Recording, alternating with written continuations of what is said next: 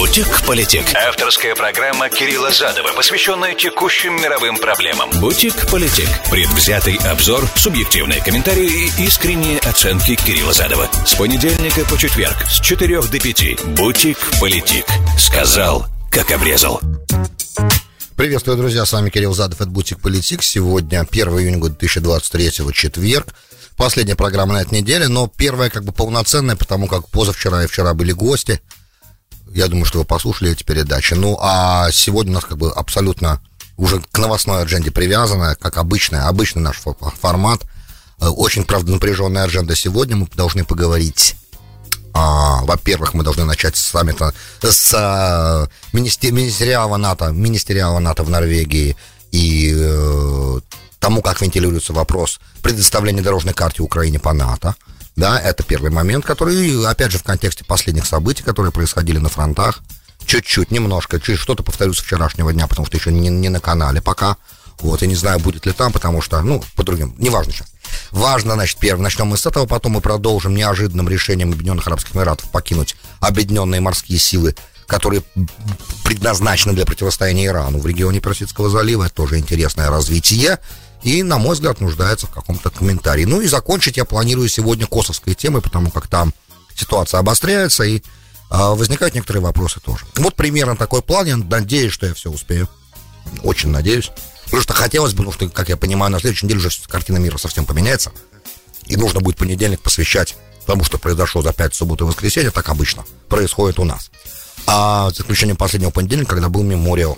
Да, и напоминаю, что вы можете мне писать 347-460-0087, это СМС-портал прямого эфира. Для всех, кто в прямом эфире во всех городах вещания меня слушает. Все остальные, добро пожаловать на мой YouTube-канал. Зайдете, наберете Кирилл Задов в YouTube и подписывайтесь на канал, и там очень легко вступать со мной в коммуникацию, кстати, и под любым из видео, которых там уже под 700 примерно. Вот, большой достаточно архив за несколько последних лет, или на SoundCloud, где архив за последние 8 лет. Вот там, там лучше не комментировать, проще просто найти меня в Фейсбуке или Твиттере и задавать ваши вопросы или комментировать именно там. Politic. Сказал, как обрезал. Много важных людей собрались сегодня в Норвегии, обсуждая два основных момента, которые на повестке дня этого министериала НАТО происходили. Это, конечно же, Украина, и это такой, на самом деле, многоплановый разговор. И Швеция. Два момента, потому как летом должен пройти саммит большой, на котором, по идее, ожидалось, что Швецию примут. Но о Швеции чуть-чуть позже, да. Опять же, в этом же разговоре, в этом сегменте мы о ней поговорим касательно этого саммита, в контексте этого саммита и переизбрания Эрдогана. А по Украине давление стороны европейских партнеров в НАТО на Америку, оно чувствуется. И давление это нацелено на то, чтобы, если не принять Украину прямо сразу сейчас в НАТО, по крайней мере, для того, чтобы обеспечить через систему определенных договоров между НАТО и Украиной определенную модель безопасности, которую Украину могла бы на то время, пока будет исполняться дорожная карта, которой тоже пока нет, чтобы оно могло обеспечить, эта система договоренности могла бы, в какой форме это будет, пока непонятно, каким образом обеспечить безопасность Украины в то время, пока она не является членом НАТО, и неизвестно на самом деле, понятное дело, станет ли она членом НАТО, и насколько это в принципе возможно, чтобы Украина стала членом НАТО. И пока решение, естественно, с американской стороны отрицательное, мы это много раз уже слышали от наших официальных лиц, по крайней мере, напрямую говорить о том, что они, честно говоря, да, если мы видим тренд, то сначала о многих вещах сначала не разговаривали открыто, потом начинали говорить тихо, а потом говорили громко, а потом это заканчивалось поставками этих вещей. Мы это видели на примере изначально, если помните, когда Польша заявила, что она готова поставить МиГ-29 Украине, то сначала Россия заявляла, что это в итоге вызовет вовлечение Польши в военный конфликт. И этого вначале не было сделано потом, и не вызвало никакой особой реакции, если не считать, конечно, случайные ракеты, по утверждению нашей администрации украинской .у, которые залетали потом на польскую территорию. Вот. И по Польше было сразу сказано со стороны американской нашей администрации, что это ракета украинская. Да, не надо тут ничего на самом деле развивать из этой ситуации. Но на самом деле она была украинской. Так ли это, мы не знаем. И никогда не узнаем всей правды, это так. Просто мы должны принимать на веру заявление Соединенных Штатов Америки, заявление Польши. Это тот момент, я отсылаю, это когда было? Было, примерно месяцев 7-8 назад, правильно? Хотя у меня уже сейчас время превратилось реально как на картине Дали. Оно такое плавающее, текущее, и сложно понять, в какой момент ты сейчас находишься. В прошлом, настоящем или уже в будущем. Но это не играет роли сейчас. Что играет роль, что... можно сказать, что никогда не было никакого, в итоге никаких последствий не было для ближайших стран. Можно также отметить, что эскалация же нарастает. И угроза того, что рано или поздно в результате этого конфликта страны НАТО, которые непосредственно граничат с Российской Федерацией и с Украиной, могут в него быть вовлечены, она есть, и она всегда присутствовала. Есть также определенные моменты, которые потенциально возможны, которые я вообще даже не хочу озвучивать, которые, в принципе, если они вот так сложатся, то они могут считаться косвенным нанесением вреда странам-членам НАТО, что тоже, по идее, может вызвать их ответную реакцию. Например, да, и тут есть много разных вариантов, которые, опять же, не надо произносить сценарии, которые, не дай бог, потом получат силу для их воплощения. Поэтому ситуация, эскалационный потенциал этого конфликта очень большой, мы все время об этом говорим. Теперь задача обеспечения безопасности Украины воспринимается альянсом, европейской частью Североатлантического альянса, именно как разговор двусторонний между, с одной стороны, Украиной, с другой стороны, НАТО, и, естественно, все страны, которые в нее входят, потому что он тоже многоплоскостной, этот разговор. С одной стороны, нужно обеспечивать сейчас, страны НАТО обеспечивают сейчас, в основном США, но и другие страны тоже в этом участвуют, безопасность НАТО, да, безопасность Украины в том плане, что в военных действиях ее поддерживают, развединформация приходит, особенно от англичан, я думаю, да, также военная техника поставляется, да, и тренд, да, с которого я начал, что тренд, сначала были МиГ-29, потом были такая громкая история с танками «Леопард», и теперь уже разговоры об F-16, которые европейские партнеры, скорее всего, да, смогут Украине поставлять. Вопрос, что когда украинские летчики смогут на них уже летать на боевые вылеты, это может стать вообще вся история неактуальной, да, потому что это занимает очень много времени, несмотря на то, что тренинг уже пилотов начался. Допустим, хорошо. Просто я к тому, что все разговоры, которые сначала говорятся шепотом, потом все громче и громче, потом в итоге становятся реальностью, опять же, и в том числе и потому, что Россия, даже если изначально реагирует очень бурно, да, на какие-то моменты, то потом это сходит все на нет. Такая реакция. Так, по крайней мере, я за последние 1,5 года наблюдаю и вижу это. Поэтому вполне возможно, что какая-то попытка дать Украине дорожную карту по приему ее в НАТО возможно.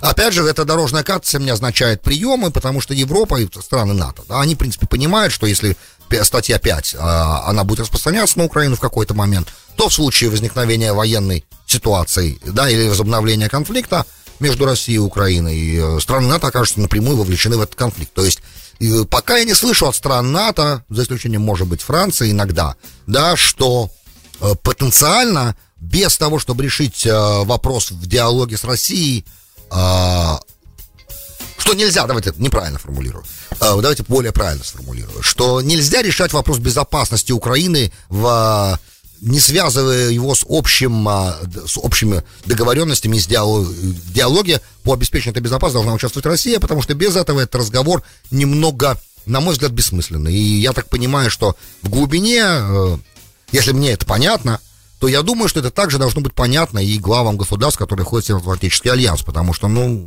уже по этому пути же шли, и Евросоюз разговаривал с Украиной без участия России. Было тогда сказано России, что это наше дело, Евросоюза и Украины, мы будем решать вопрос как бы между собой, вы зачем тут вмешиваетесь? Вы тут какое к этому имеете отношение? То есть все это уже как бы проходилось, в итоге это все было одним из факторов, которые повлек ситуацию 2014 года и так далее, и так далее. Опять же, не заменяя один нарратив другим, просто излагая разные точки зрения, да, и показывая с разных сторон, как это выглядит на самом деле, то, что произошло. Да, потому что для того, чтобы понимать всю реальность, надо всю ее проговаривать, правильно? Со всех сторон, как это выглядело. В общем, вопрос, понятное дело, лоббируется в основном в Великобритании, потому что она наиболее громко говорит о том, что Украина должна быть принята в НАТО как можно быстрее. Эта логика понятна. Но, опять же, все это происходит на том фоне, что диалога с Россией по этому поводу нет.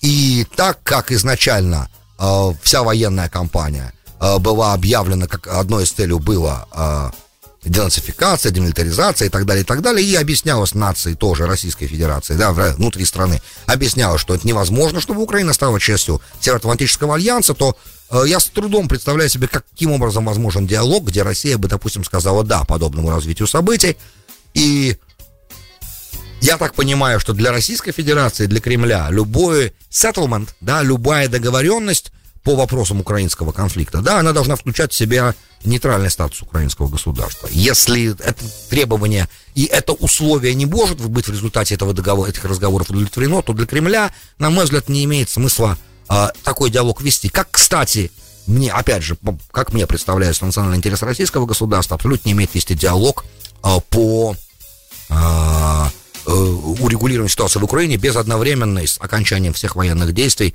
отмены всех санкций, которые существуют сегодня, связанные с Украиной, санкции, которые вводились против России. Так я себе это представляю. И я думаю, что это как бы то, что вот входит в понятие национального интереса российского государства сегодня. И так как уже Россия ввязалась в эту военную кампанию и провела в ней уже 1,5 года и понесла очень большие потери, как мы думаем, правда? Точно цифры мы же не знаем, но представляем себе, что не маленькие. И это принесло государству определенный убыток, и имиджевый, и финансовый, и определенный внутри страны тоже, да.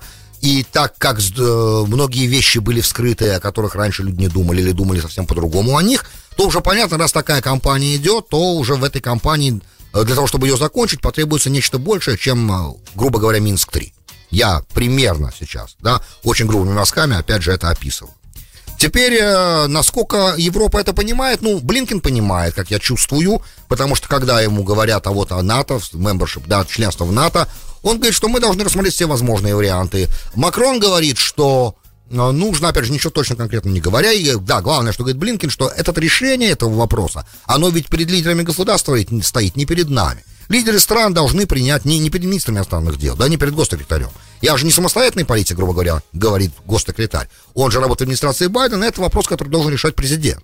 Да, должно быть решение на высшем политическом уровне стран, входящих в НАТО, о том, что они готовы сейчас заниматься приемом Украины в НАТО, точнее, дать ей дорожную карту. По крайней мере, Зеленский тут недавно сказал тоже, что мы к НАТО готовы. Вопрос только, готовы ли НАТО принять нас к себе. Да, это я перефразирую то, что он сказал. Вот. И это понятный момент. Но пока все эти разговоры идут, и нет разговоров о диалоге, то со страной, которая начала военную кампанию, вторглась на территорию Украины и продолжает наносить по ней удары ежедневно, я сомневаюсь, что возможно добиться какого-то прекращения огня без того, чтобы начать разговаривать с страной, которая это делает, правильно? То есть, это напоминает мне немножко, это просто какой-то абсурд, согласитесь. То есть, если вы хотите, чтобы война закончилась, то вы должны, наверное, разговаривать со страной, которая ее начала, правда ведь? И для того, чтобы... Или вы, правда, надеетесь на военную победу. Это очень странно. То есть, правда, странно. Я до сих пор удивлен, потому что люди считают... Я общаюсь с людьми, я вижу, что люди говорят, и я слышу официальный наш американский нарратив, хотя часто пробивается даже в наших медиа, да, периодически пробивается, что победа на поле боя над Россией же невозможна, по нескольким причинам, которые даже нет смысла называть. Но люди этого не понимают. Поэтому, да, такие шоры немножечко и такой покерфейс. Да, и мы продолжаем рассказывать про то, что вот будет конференция, вот скоро должна пройти, опять же, без участия России, о том, как вот решить мирную, как чтобы сделать так, чтобы в Украине установился мир. Это замечательно, это очень хорошая конференция, но в ней должна участвовать Россия, иначе конференция не имеет никакого смысла. Мне так представляется. Вот. Оставим, дальше пошли. И, естественно, шведский вопрос. Да, шведский вопрос, потому как Эрдоган переизбрался, и недавно совсем, опять уже после перевыборов, это уже прошло 5 дней с момента его переизбрания. Я как раз хотел его поздравить с этим делом, но я уверен, что он не слушает мою передачу, и даже если бы он хотел ее послушать, ему потребовался бы переводчик. Я считаю, вы знаете, что я считаю сегодня на мировой арене Эрдогана игроком номер 1. По многим причинам, и то, что он победил, для меня было невероятным событием, то есть я понял, что у меня еще есть 5 лет для того, чтобы за ним просто наблюдать и любоваться всем тем, что происходит. И это не личное отношение, это просто красота игры. И я считаю, что никто сегодня с ним не может сравниться, правда, вообще никто, потому что кнопки у него нет, да, это самая главная причина. И все, что он исполняет без кнопки. И это круто, правда, очень круто и прям вау. Но это лирика. А серьезно, так он переизбрался, и популярность идеи того, что... В турецком обществе достаточно по курдскому вопросу, по большому счету, есть большое взаимопонимание между разными фракциями внутри страны. Поэтому, естественно, он будет давить на Швецию. Он хочет, чтобы Швеция показала больше в борьбе с курдским экстремизмом. И тогда можно этот вопрос рассмотреть. И пока непонятно, многие говорят, что же делать, да, что же делать чем заинтересовать Эрдогана, чтобы он ускорил вступление Швеции в НАТО. Пока вопрос открытый. Да, чуть, прошу прощения, в предыдущую тему еще очень важно сказать, самое это главное, да, что говорит Макрон, я все время отвлекался. Макрон говорит, что гарантии безопасности Украины должны быть по окончании войны, конечно, должны быть что-то между полным членством в НАТО и теми неформальными, ключевое слово, гарантиями, которые страны НАТО по отношению к Израилю имеют. Ну, тут есть еще один момент, да, у Израиля есть военная доктрина, и эта доктрина гласит, давайте еще раз это проговорим, что Израиль не имеет права в обеспечении своей безопасности зависеть от какой-либо третьей стороны ни в какой момент своей истории. Это однозначный момент. И Америка официально, на официальном уровне, даже Обама публично вслух это произносил и подтверждал, что да, израильская доктрина такая, Америка полностью разделяет и понимает именно вот такую доктрину. То есть, грубо говоря, если вдруг завтра кто-то придет и скажет: Израиль, давайте, США, допустим, да, скажет это вместе с Евросоюзом, с НАТО, да, все НАТО и США скажут: давайте, ребят, так, вы завтра разрешите палестинцам создать государство в Иудее и Самарии на ее высотах, а мы будем гарантировать вашу безопасность, разместим там какие-то силы, и это мы гарантируем. Израиль, с точки зрения своей доктрины, не имеет на подобные компромиссы идти, ни в коем случае, да, почему? Потому что тогда гарантии его безопасности будут лежать на плечах третьей стороны, а это недопустимо, я надеюсь, что по понятным моей аудитории причинам, да, первая из них — это Холокост. И раз так, и когда-то, если не ошибаюсь, Рузвельт сказал, когда ему показывали карты рельсов дорог железных, которые вели в Аушвиц, и говорили, где нужно бомбить, тогда он на это ответил. Опять же, это слухи, насколько это правда, я не знаю. Но он тогда сказал, что эта война не про евреев на самом деле, и мы здесь не для этого, чтобы людей не сжигали в лагерях, да, не для того, чтобы разрушать рельсы с нашими самолетами, которые везут в Освенцим эшелоны евреев на уничтожение, а эта война, она как бы, да, рельсы можно бомбить, но которые везут боеприпасы на линию фронта. Ну, примерно так прозвучала его ремарка. Если это и как бы посол США Кеннеди в Лондоне, да, тоже был замешан. И англичане тоже не очень помогали евреям спасаться, отправляя их, допустим, в Палестину, особо во время войны. То есть там много было моментов, когда так называемое цивилизованное человечество оказалось не в состоянии обеспечить безопасность. Окей? Ладно, давайте пойдем дальше. Я к тому, что Украина-то теоретически, наверное, может принять такие гарантии, но, опять же, тогда Украина станет перед тем же тестом, перед которым стоит Польша. Да, тест Польши очень интересный тест, я о нем уже много раз говорил. В 1939 году, когда Сталин и Гитлер поделили Польшу на две части, в пакта Молотова-Риббентропа, и зашли и разделили ее, Англия объявила войну Германии, это правда, но это 1939 года война с Германией не была. То есть, короче, тест Польши, а страны должны были за нее вступаться, да, в тот момент не сработал. И это, напомню, происходило в то время, когда ядерного оружия еще не было. А сегодня представьте себе ситуацию, да, при которой Украину принимают в НАТО, и вдруг начинаются опять военные действия между Россией и Украиной. И что же получается, что весь мир встает на грани ядерной катастрофы из-за этого? Немного безответственная тема. То есть, опять же, надо решать вопросы сначала, до того, как делать какие-то движения. И, на мой взгляд, еще раз, 500 миллионов раз скажу это. Украина может вступить в НАТО, но только вместе с Российской Федерацией. Если они обе вступят в НАТО, тогда это возможно. Но это же невозможно, правда? Шанс этот был упущен в какой-то момент. Пошли дальше.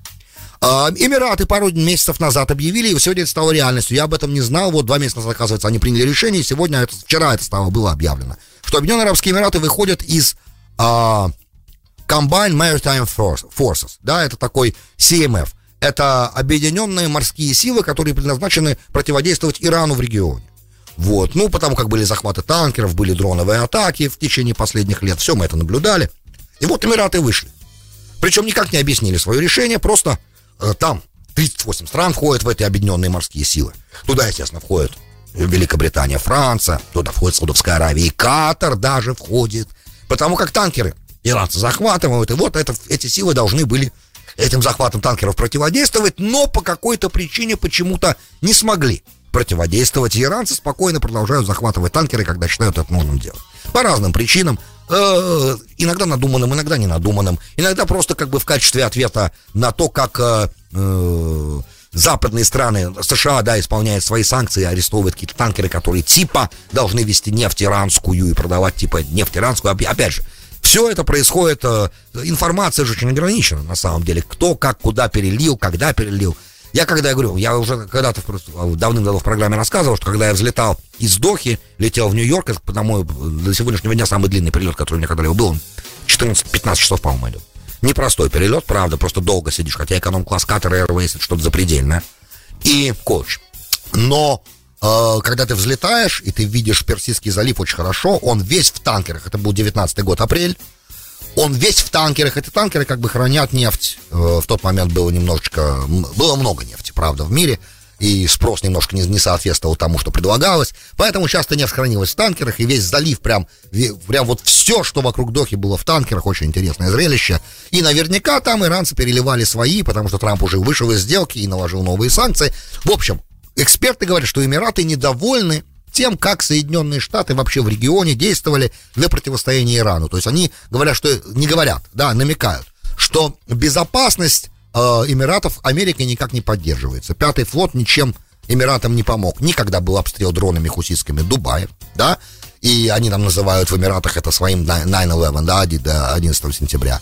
Никогда танкер, который вышел из Дубая, был захвачен иранцами. И ничего этот СМФ не смог сделать. И раз так, считают они, наверное, что не имеет смысла подобное обеспечение безопасности. Они ничего не обеспечивают. И никакой безопасности от этого не становится. То есть, опять же, говорил я вам, да, помните, что такие захваты должны... Вообще любые действия Ирана, которые нами воспринимаются как... не насилие, но как бы конфронтация, должны встречаться, с Ираном по-другому невозможно в регионе, да, конфронтация должна встречаться с конфронтацией. Причем желательно, чтобы ответы всегда были более болезненными, чем само действие, для того, чтобы у той стороны возникала, чтобы на них действовала сила сдерживания, да, deterrence по-английски, чтобы это работало. Иначе у них не будет желания. Вот у исламского джихада все-таки, на мой взгляд, появился определенный deterrence за последний месяц, правда ведь? Вот примерно так же надо действовать, как бы и с главным спонсором исламского джихада. Наверное. Да, то есть, если вдруг возникает какая-то угроза, то, наверное, нужно сделать немножко больно. Я все время вот апологетом именно этого подхода считаю себя. Что если как бы вот не работает уговор, а уговор не работает, и национальные интересы же не меняются все равно, правда? Как бы там саудиты с иранцами сейчас официально не пожимают друг другу руки, все равно как бы шиитские-то полумесяцы выстраиваются. И никто не отменял как бы многовековой, да, многотысячелетней арабо-персидской проблемы и там тысячелетней суннито-шиитской проблемы никто же не отменял. И есть как бы еще израильская тема, вот она, и очень удобно спекулировать на этой теме. Поэтому как только и есть главное зло, США и Израиль, вот же, что там иранцы несут на плакатах, когда у них демонстрации или когда у них там какой-то марш корпуса стражи или что-то подобное, мы же видим. Там смерть Америки, смерть Израиля, оно же есть, мы же это видим. Поэтому, если вдруг какие-то насильственные акты происходят, то они должны встречать такие же насильственные акты, на мой взгляд. Но, опять же, конечно, это эскалация, конечно, это конфронтация, конечно, потенциально это может привести к войне. Но, поверьте, Иран не хочет прямого военного конфликта ни с Израилем, ни с США. Конечно, не хочет ему сейчас не до этого. И победить в таком конфликте, я не уверен. Нанести урон, да, есть возможность, а победить нет. Поэтому мне немножко странно, что сейчас сделали Эмираты. Или, правда, они решили, что от Ирана им больше угрозы сходить не будет, учитывая, какие финансовые услуги они оказывают разным иранским структурам, в том числе и санкционированным Соединенными Штатами. Это интересный момент, но явно совершенно они недовольны нами в регионе. И это тоже знак, это тоже на самом деле знак того, что администрация воспринимается как очень слабая. И это меня пугает, кстати, больше всего. Именно слабые администрации действуют неуклюже и вызывают очень большие конфликты. Это меня, ребят, напрягает очень серьезно. Бутик-политик. Сказал, как обрезал. Добро пожаловать в Бутик-политик, часть 2. С вами Кирилл Задов. Сегодня 1 июня 2023, четверг. Косовская ситуация разожглась опять по полной. Есть уже 30 раненых Peacekeeping Force, да, то есть миротворцев евро и натовских там. Есть около 50 протестующих сербов ранено. Что в этот раз произошло? В этот раз вот что произошло. Премьер-министр Албании захотел, Косово, что я сказал. Премьер-министр Косово захотел, там прошли муниципальные выборы в Косово и в сербских регионах, в том числе, которые сербы бойкотировали. А албанцы как бы проголосовали. И, естественно, албанцы, проголосовав, избрали в этих регионах, которые, где сербов больше, они избрали, естественно, албанцев, мэров этих городов. И вот, так как сербы бойкотировали, они, естественно, не признали, сербы, живущие в Косово, они, естественно, не признали результатов этих муниципальных выборов. И мэров городов, значит, решил назначить тогда премьер-министр этих избранных, да, таким образом, избранных этих мэров городов решил назначить премьер-министр Косово. Ну, естественно, начались протесты, столкновения, миротворцы, значит, стали там посередине, пытались ситуацию успокоить, не могут успокоить, она начала разгораться сильно, и тут начали высказываться как бы главные игроки во всей этой истории, да. Песков сказал, что в любом случае мы, пресс-секретарь Кремля сказал, в любом случае мы поддерживаем сербов без всяких вопросов. Да, это однозначно момент такой, да, мы поддерживаем сербов без вопросов, дословно почти. Вот, ну а Блинкен уже позвонил премьер-министру Косово и сказал ему, что нужно развернуться, это не годится, потому что это все идет против соглашений, которые были с Косово заключены со стороны как бы Евросоюза, со стороны Соединенных Штатов, со стороны всех тех, кто пытается принять Косово, сделать его как бы совсем независимым, принять его в НАТО, во все структуры, потому что это важно, опять же, для обеспечения безопасности Косово. И когда оно стало независимым государством, напомню, что Косово не признано независимым государством, естественно, Китаем, Россией, самой Сербией, конечно же. И есть несколько стран, членов Евросоюза и НАТО, которые не признают независимости Косово, в частности, Испания, да, как несложно догадаться. Вот, поэтому, по какой причине? По той же самой, да, потому что сепаратизму не очень испанцы хотели бы давать, Мадрид официально хотел бы давать помощь любому сепаратизму, даже если он основан на каких-то справедливых требованиях. Учитывая, что в Испании, на самом деле, с точки зрения международного права, сепаратистские настроения каталанцев, они большинства Каталонии, они не имеют никакой причины, позволяющей такие отделения, да, в частности, дискриминационные причины, исходя из Айланд-кейс прецедента 2019 года Лиги наций, Айланд. Вот из этого прецедента видно судебного, суда Лиги наций, имею в виду, да, решение Лиги наций, видно, в какой ситуации территория может отделяться, по крайней мере, на это намекается. Но если нет никакого притеснения, если нет никакого ущемления прав какого-то национального меньшинства, то нет повода для отделения. А если причины чисто экономические, то это не повод. А каталонцы как раз хотели отделяться в основном по экономическим причинам, под лозунгом «хватит кормить Кавказ». Да, такая была идея. Мы каталан, мы север, мы всех содержим, а получаем в свой регион жалкие крохи того, что мы на самом деле зарабатываем, потому что мы развиты лучше, чем все остальные.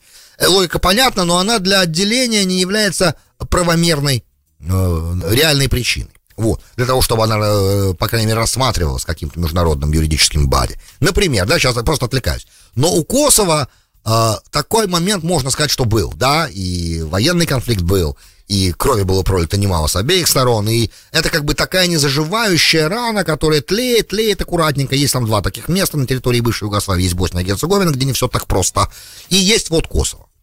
И это Косово, это такой на медленном огне, такая тушеное блюдо, да. Оно, ну, если чего, оно может же и разгореться. И естественно, что в тот момент, когда в Европе уже идет одна война, достаточно серьезная, полноценная, еще вдруг зажечь сейчас опять Балканы, вот прямо сейчас, и все внимание переключится на это, потому что это намного ближе, чем Украина и Россия, к европейским государствам, которые вовлечены.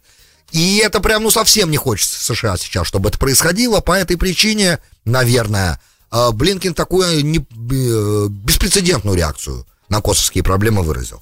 Потому как, ну да, это позволит реально внимание и ресурсы отвлекать от украинского конфликта. Это не в интересах на европейском континенте сейчас Соединенных Штатов. Давайте скажем так.